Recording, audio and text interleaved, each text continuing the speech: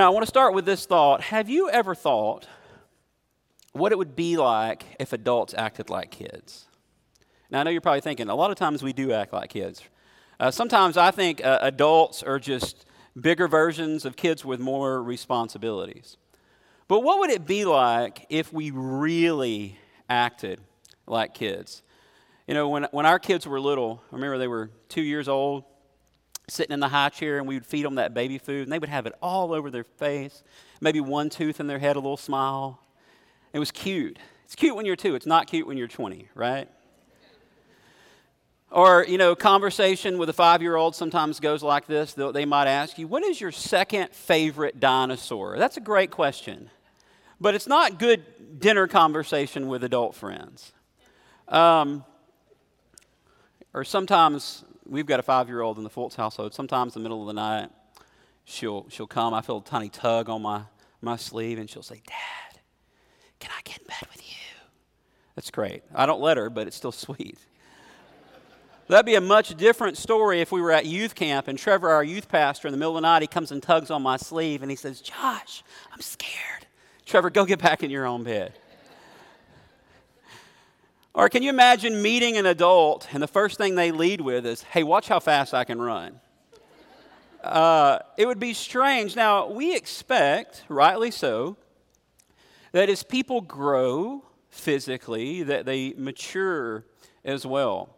As much as I love or have loved, my son is almost taller than I am, wears a size 13 shoe. He surpassed me there too. As much as I've loved my kids being little, and there's moments where I tell my wife, oh man, I wish they could just stay small forever. In reality, I don't. Because I want them to grow and I want to become the people that God has designed them to be. And I want them to mature and I want them to go out the door and go to school or whatever vocation God calls them into. And I want them to be amazing ambassadors for Christ. I want them to grow and mature. And it should be the same for Christians. Now, becoming a Christian is a miracle of a moment. It's that day, that point in time in history when you submit to Christ, when you give Him your life, when you repent of your sins, when you trust in the atoning work of Jesus on the cross. But from that point onward, there should be this process where we grow up in our faith, where we mature. And so today, as we continue our journey through the book of Philippians, today we'll get through chapter 1, verse 9. I mean, we are moving along at an amazing clip here together, church, 9 verses in 3 weeks. We're going to discuss this idea of growing up in our faith, some essentials of growing up in our faith. Paul discusses this frequently in his letters. In fact, part of the purpose, the reason that we have Scripture is to instruct us in all righteousness. That as we read God's Word, it tells us how to become mature believers. And this is what I've learned. Growing up is not always easy. In fact, it's filled with challenges, and there's moments where it's unpleasant, and there's times where you wrestle with things in life, and you have questions about life and God and your understanding of what God desires for you. But growing up requires that we change. I would say, however, that it's difficult to be happy, truly happy, if we're not growing. To stay in a place of stagnation where nothing is coming in and nothing's going out and life is just stagnant. That's not a joyous life. And that's what we've said the theme in Philippians is. Kind of weaves everything together is joy. And so last week, we began by looking at the Apostle Paul's introduction. And we started off, he gave his introduction. We looked at the founding of the Philippian church. And then Paul starts to pray this prayer in writing for the Philippian believers. And we looked last week where Paul, in his prayer, sort of shared some essentials for happiness. Well, today, we're going to continue on in Paul's prayer for the Philippians. And Paul sort of points us to, in his prayer, some essentials to grow spiritually. Now, this is the interesting thing to me about the Apostle Paul's writing. In all of his letters, you'll never see him, as he writes a letter to a church, you'll never see a prayer where he talks about, you know what, I hope you grow numerically. I hope the church just burst out the seams numerically. He doesn't write about, I hope the offering plates are full. But what Paul does write about in his letter is spiritual maturity. And I think there's a thought behind that. As we grow spiritually, It leads to us growing numerically because we share our faith with other people and we pull people into this body because we believe we've got a good thing going here. It leads to us growing financially because as we mature spiritually, we see that God calls us to give. We grow ministerially as we give our service and as we volunteer and as we're meshed into the church. So this morning, let's take a look at the Apostle Paul's prayer. We're going to jump in Philippians chapter 1. We're going to resume in verse 9. We're only going to look at 3 verses, 9, 10, and 11. Let's read them, and then we'll discuss them and kind of parse them out and see how it applies personally to us. So Paul says, continuing in his prayer, he says, "And it is my prayer that your love may abound more and more with knowledge and discernment, so that you may approve what is excellent, and so be pure and blameless for the day of Christ, filled with the fruit of righteousness that comes through Jesus Christ to the glory and praise of God." So in this prayer, Paul sort of discusses some essentials if we're going to grow up as Christians. And you'll notice the first thing that he mentions, it is my prayer that your love. He wants them to grow in love. He would desire that we grow in love as well. Now, for the Christian, love is foundational. We are to be a loving people. Love should be the motivation for everything that we do. Look at what he says. "And it's my prayer that your love may abound more and more with knowledge and discernment." The idea of love is central if we're going to grow in Christ. Now, there's this scene in the Gospels where this lawyer approaches Jesus and he says, "Jesus, how do I inherit eternal life?" And Jesus says, "Well, what does the law say?"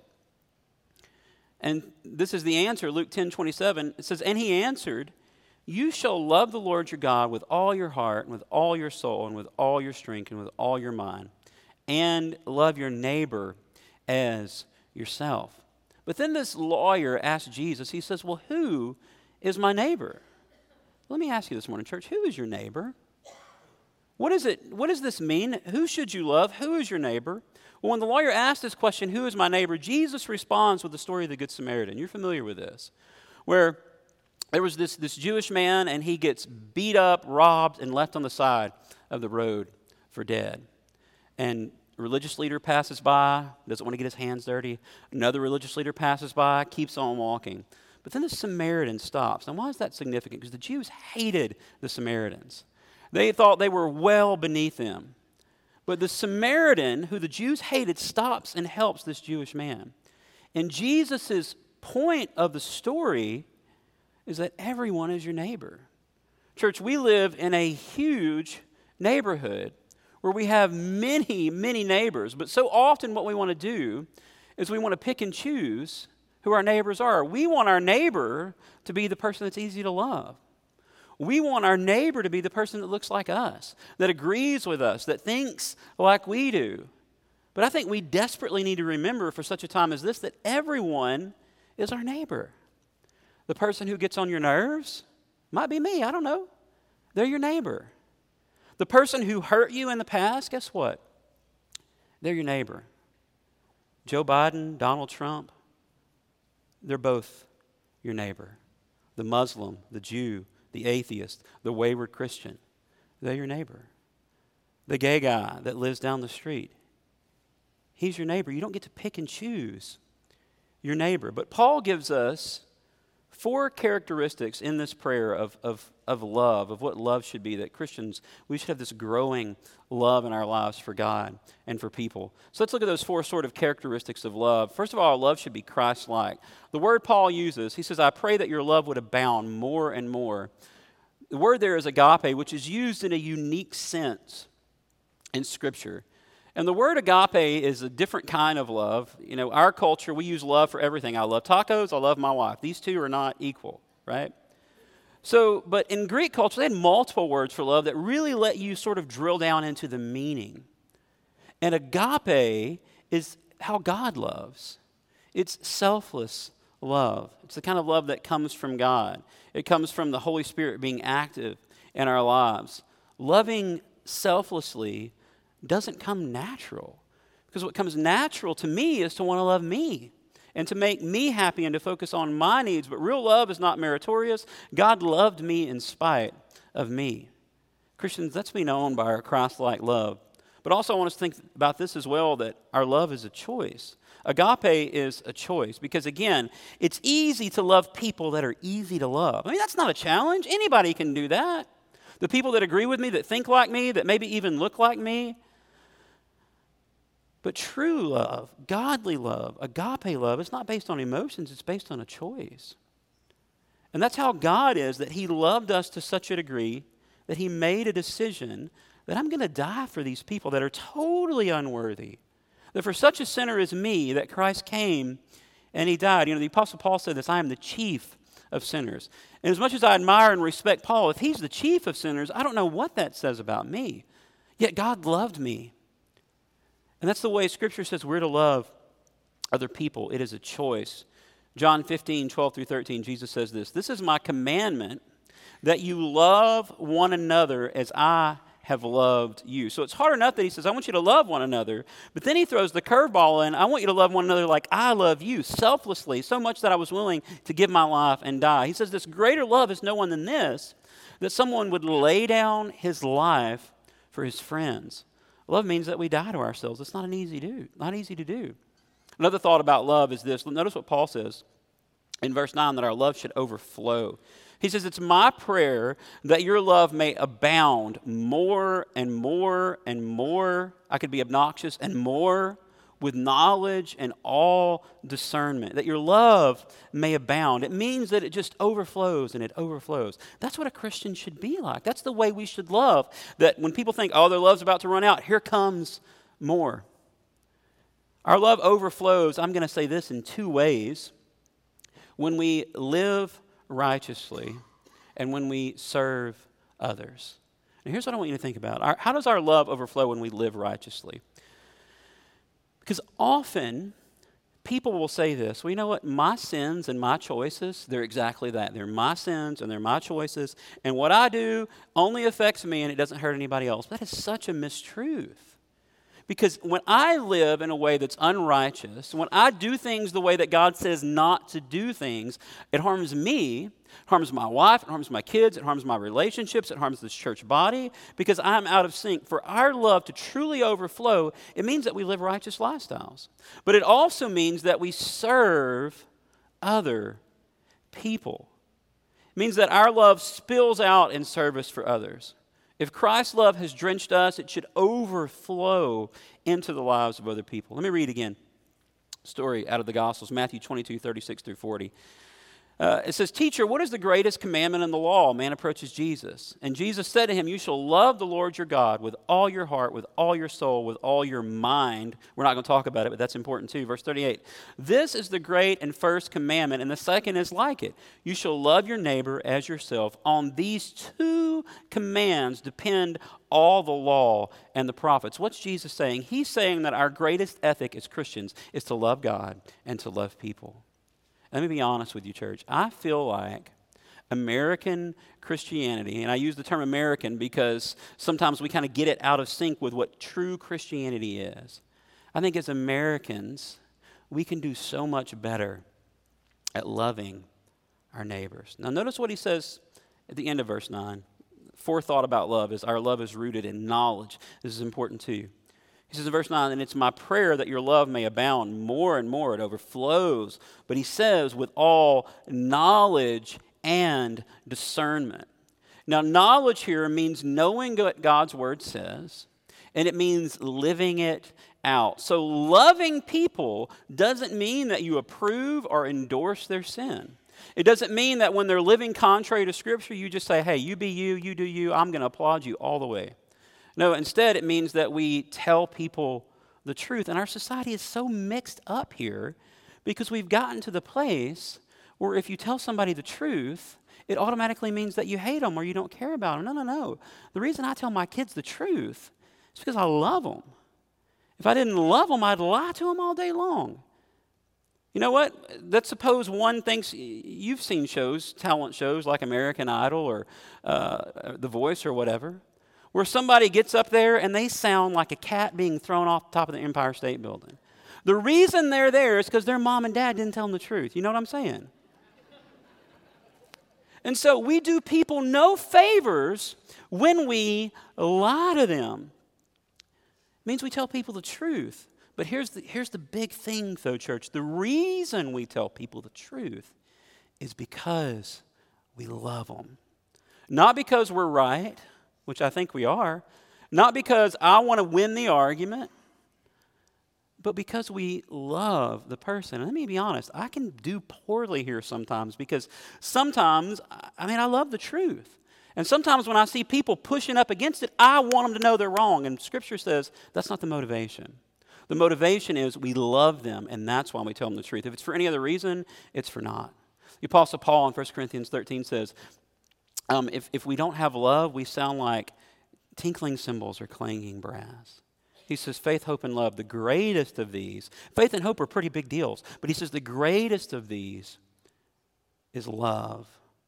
We love with knowledge and discernment. Let me remind you that our battle is not with flesh and blood, Scripture says. That's with the forces of darkness. And so the person that we're arguing with is not our enemy.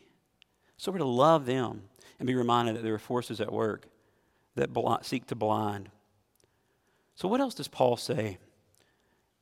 What else does he pray for the Philippians? That they would grow, that we would grow. Look at verse 10. He says, so that you may approve what is excellent. Our second thought here, if we're going to grow up in Christ, is that there should be excellence. Now, there's some sequence here to Paul's writing. He lays love as the foundation that incorporates truth and discernment, and that leads to excellence, which is living a biblical lifestyle. Look at verses 9 and 10 squished together. He says, and it's my prayer that your love may abound more and more with knowledge and all discernment, so that you may approve what is excellent. I pray that your love abounds. Why is that, Paul? So that you may approve what is excellent. Now, the word approve here was used in metallurgy, and it was used to test the genuineness of coins and precious metals. What's Paul saying? He's saying that all true believers will test, examine, and investigate the best possible way to please the Lord. Paul is literally saying that you might approve of the things that really matter. A Christian who loves God will want to please God. Same way, I love my wife. I want to see my wife happy. I want to do my best to please her. An essential to grow in our faith is that we desire to please the Lord, and that changes the way that we live. Jesus said this in John 14:15. He says, if you love me, you'll keep my commandments. If you love me, you'll do what I tell you to do. Now, it'll probably be several weeks, maybe months before we get here, but later in Philippians, Paul writes in Philippians 4:8. I just couldn't help but bring this out. He says, finally, brothers and sisters, whatever is true, honorable, just, pure, holy, commendable, if there is anything excellent, if there's anything praiseworthy, Paul says, think about these things. God desires that we live with excellence. Now, let me ask you, is there anything in your life right now that is distracting you from the excellent things? You know, it's so easy to be distracted by things that don't matter. Maybe it's social media. Maybe it's the news or politics. Maybe it's entertainment. Maybe it's just the daily grind of life. But what is robbing you and stealing your attention and devotion to the excellent things? If we don't seek out God's will, if what's important to God is not important to us, how can we expect to grow? So to love God is to love His Word and those excellent things. Let's continue on. Look at the rest of verse 10. He says, so that you may approve what is excellent and so be pure and blameless for the day of Christ. Now you see this flow of thought. Paul says, love and order that you may approve of what is excellent and so be pure and blameless. Pure and blameless. Now we could say it this way. Growing up in our faith means that we live with integrity. Means that we live with integrity. Verse 10, so that you may approve what is excellent and so be pure and blameless for the day of Christ. Well, what does it mean to be pure? Well, the word here literally means this. It means to be tested by the light. Now, at the time Paul's writing this, the ancient world, often they would create pottery, and when that was fired, it would sometimes have cracks in it. And so what the shady, sort of seedy merchants would do is they would fill those cracks with wax, they would paint it, and it looks like it's perfect. So you get it home and you put hot liquid in it, and it melts out the wax and it pours through the cracks. So what people would do, they got wise to it, they would hold those vessels up to the light, and you could see just barely where the cracks were. As Christians, our lives are to be held up to the light of God's word. And here's what I know. Whenever my life is exposed to the light of Christ, it exposes my fissures and my cracks and all of my defects. It lays me bare before the Lord. Now, sometimes what we want to do as Christians is we want to gloss over those cracks in our vessel. We want to gloss over the sins and the mistakes and the shortcomings, and we want to make it all look pretty, and we don't want anybody else to see that we're broken. Well, here's what people know. They already know you're broken. This is the amazing thing, that God will take our brokenness and he will mend it, and he will use us if we will so let him. He says in verse 10, that you may approve what is excellent and so be pure and blameless for the day of Christ. Blameless, what does that mean? It means without guilt. It means not causing other people to stumble. If I could have a word attached to me at the end of my life, I would love for people to say, Josh was still a sinner, but he lived a blameless lifestyle. He lived according to what Christ said, and he did his best not to cause other people to stumble. That's what I want said about me. I'll never be perfect, but I can strive to live a blameless life, a life where I don't have secrets. Let me be honest with you. There's not an aspect of my life that someone does not know about. And let me tell you what, that is so incredibly freeing. To not have to keep secrets. We tell our kids, secrets make you sick. So if there's secrets, there's going to be lies. We don't want you to have lies or secrets in your life. A life that's blameless doesn't make it easy for other people to stumble. It means we live with an example. Because here's what I know, is all the time people are watching how you live your life. You may not know it, but they're watching. And let me tell you who's watching more than anybody else, parents. And that's these little people, or maybe they're these big people that you're bringing up in your homes. And you know what we can do? We can teach our kids to say the right things. We can modify their behavior in public. They may look like angels. But everything we do behind closed doors, our kids are seeing and they're watching, and it is shaping the trajectory of their life. Paul says we're to live blameless lives. Look at verse 10. He says, so that you may approve of what is excellent and so be pure and blameless for the day of Christ. A day is approaching when Christ will return, and we are to live with integrity, pure and blameless, all the way up to that day. Notice what else Paul prays for the Philippians. Verse 11. He says, filled with the fruit of righteousness that comes through Jesus Christ to the glory and praise of God. As we love, we strive for excellence in the things that matter. We grow with integrity, and it flows into good works in our lives. This is the outworking of what's going on inside. Now, we don't do good works to be approved by God. We do good works because we are approved by God, because we want to love him the same way that he loves us. Good works flow out more and more of the believer. Last thought as we close out, look at verse 11. He says, filled with the fruit of righteousness that comes through Jesus Christ to the glory and the praise of God. To grow up in the Christian faith, we must desire to give God all the glory. Now let me ask you this. Why are you here? Why were you made? You think about it. Am I created, and this is how our culture thinks about it. Was I created to be born, to learn some things, to get a good education so I can get a good job, to make some money so I can save up for retirement, enjoy retirement for a few years, and then die? Is that the reason I was made? Surely there's more to life than just that trajectory. I think this. You were made, I was made, to give God glory and to enjoy him forever. I get to serve an amazing God. And I get to be, Scripture says that we can become friends with God. And that we can enjoy his presence in our lives for all of eternity. 1 Corinthians 10:31, Paul writes to the church at Corinth. He says, whether you eat or drink, whatever you do, do it all for the glory of God. We have a purpose to serve God, give him glory, enjoy his presence. So church, as we close, I want to ask you, where are you at this morning? Are we growing up in Christ?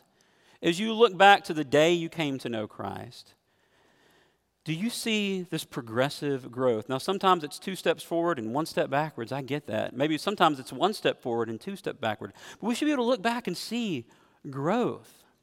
But you know what? Sometimes we grow at different rates, and largely it's because sometimes we're intentional and sometimes we're not. So maybe God is saying to you this morning, you know what, Christian, it's time to grow up. The Apostle Paul says that it all begins with love, that if we're not rooted in love for God and love for other people, it doesn't matter what you do, you're not going to grow in your faith. Love, however, leads us to wanting what is excellent, the best things. That is to say, we're here for a short time. Let's focus and pay attention to what matters into eternity. He says that leads us to living with integrity, that we could be pure when we're held up to the light, blameless, not causing others to stumble. Leads to us doing good works, and we do it all for the glory of God. And so maybe you're here this morning, church, and you realize, you know what? My growth arc, instead of being an arc, it's just more of a flat line. I can barely see it. Maybe God is calling you this morning to say, you know what? It's time that I grow up. It's time that I place the emphasis on the disciplines that matter, reading my Bible, engaging in Scripture, talking to the Lord, being involved in my church, seeking God's will for my life. This is the amazing thing. As we saw this morning, everybody has a story. And God writes our story and He weaves our stories together. But you're here to serve Him, to glorify Him, and to enjoy His presence. And this is what I've learned. The closer I get to God, the sweeter and better my life is, no matter what comes my way. And here's what I know. God is a forgiving God, and He's a loving God. And whenever we come to Him and say, God, I want to do better, would you help me do better? God is always faithful to do that. Let's pray together. Heavenly Father, we thank you for this day and once again for allowing us to be here in your house, God, and for your word and for the blessings of your word, that we can know your truths. Lord, we're thankful that you love us in such a way that you love us, not based on our merit, but based on your goodness. Lord, help us to love people the way that you love. God, help us to focus on excellent things and not become distracted with things that really just have no lasting significance. Help us to love our families, our spouse, our kids, and to model a lifestyle before our children that is pure and blameless because they're watching everything we do. Help us to shape their hearts. Help us to live our lives the way that we pray and want them to live theirs. Lord, help us to serve you, to do good works that you've called us to. Lord, we love you and we praise you. All these things we pray in your name. Amen.